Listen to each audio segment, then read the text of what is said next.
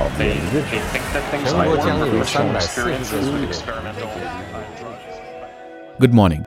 Today we will be examining why US health officials called AstraZeneca's vaccine data outdated and how it may affect the company at a time it faces constant criticism from the EU. We will then look at the European Union's deteriorating relationship with Russia in light of Kremlin critic Alexei Navalny's arrest.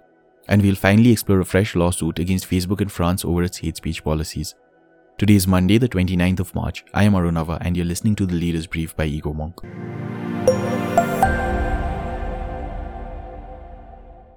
In what could be a major setback for Anglo-Swedish firm AstraZeneca, US health officials said last week that results from a trial of the company's COVID-19 vaccine may have provided an incomplete view of the efficacy data.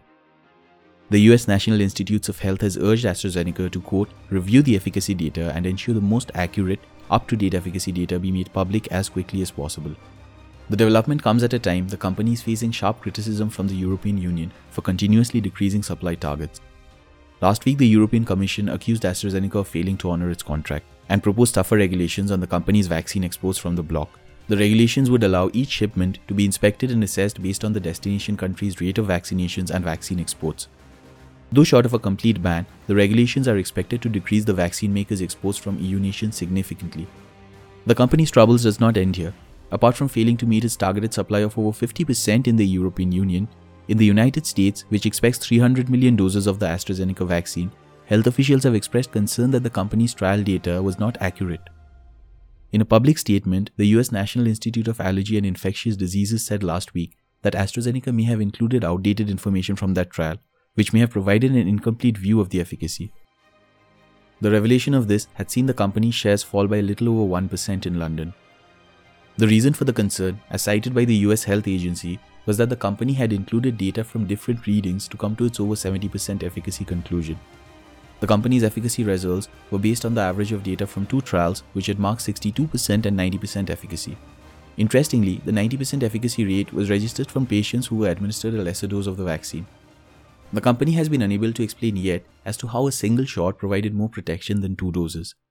AstraZeneca will conduct fresh trials in the USA to provide efficacy data and is expected to get FDA approval in coming weeks. It should be mentioned here that the two-shot AstraZeneca vaccine is emerging as a favorite option for several countries as it is fairly easier to store and is significantly cheaper than the doses offered by its nearest competitors, including American firms Pfizer and Moderna. Moving on to some political developments in Russia, the country's foreign minister Sergei Lavrov recently stated that the Kremlin does not have any sort of relationship with the European Union after a series of sanctions from the 27-member bloc. The EU has been at loggerheads with Russia since the arrest of Kremlin critic Alexei Navalny on January 17th.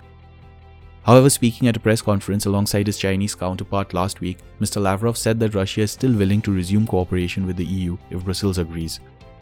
Notably, the development comes at a time the European Union has found itself in a fresh conflict with Beijing, its largest trade partner for 2020, sanctioning several Chinese officials over the treatment of Uyghur Muslims.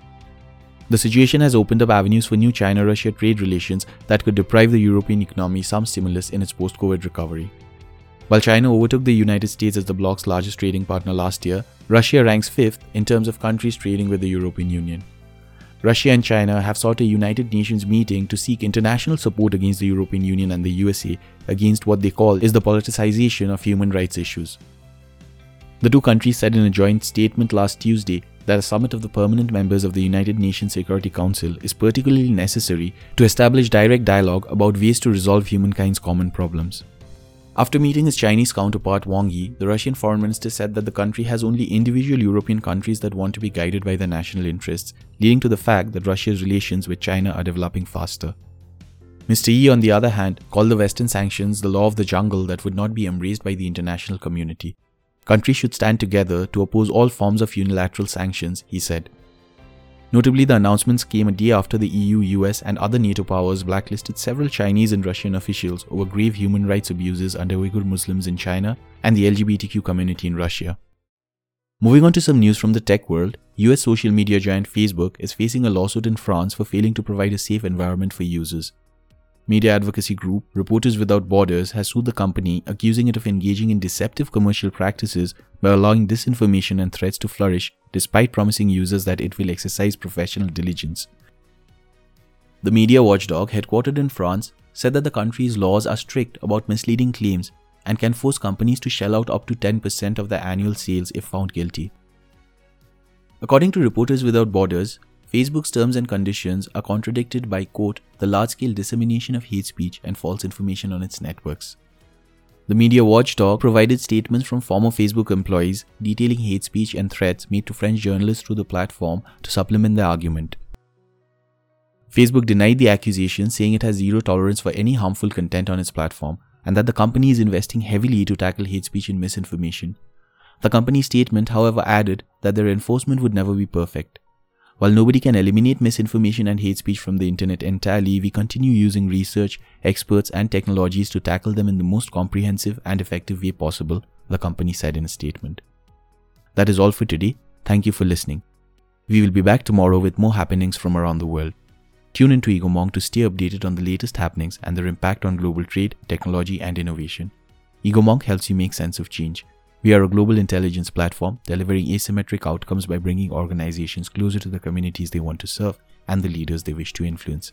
Visit our website insights.egomong.com, that is insights.egomonk.com to subscribe and make better and faster decisions today. If you wish to collaborate with us, then please email us at contact@egomong.com.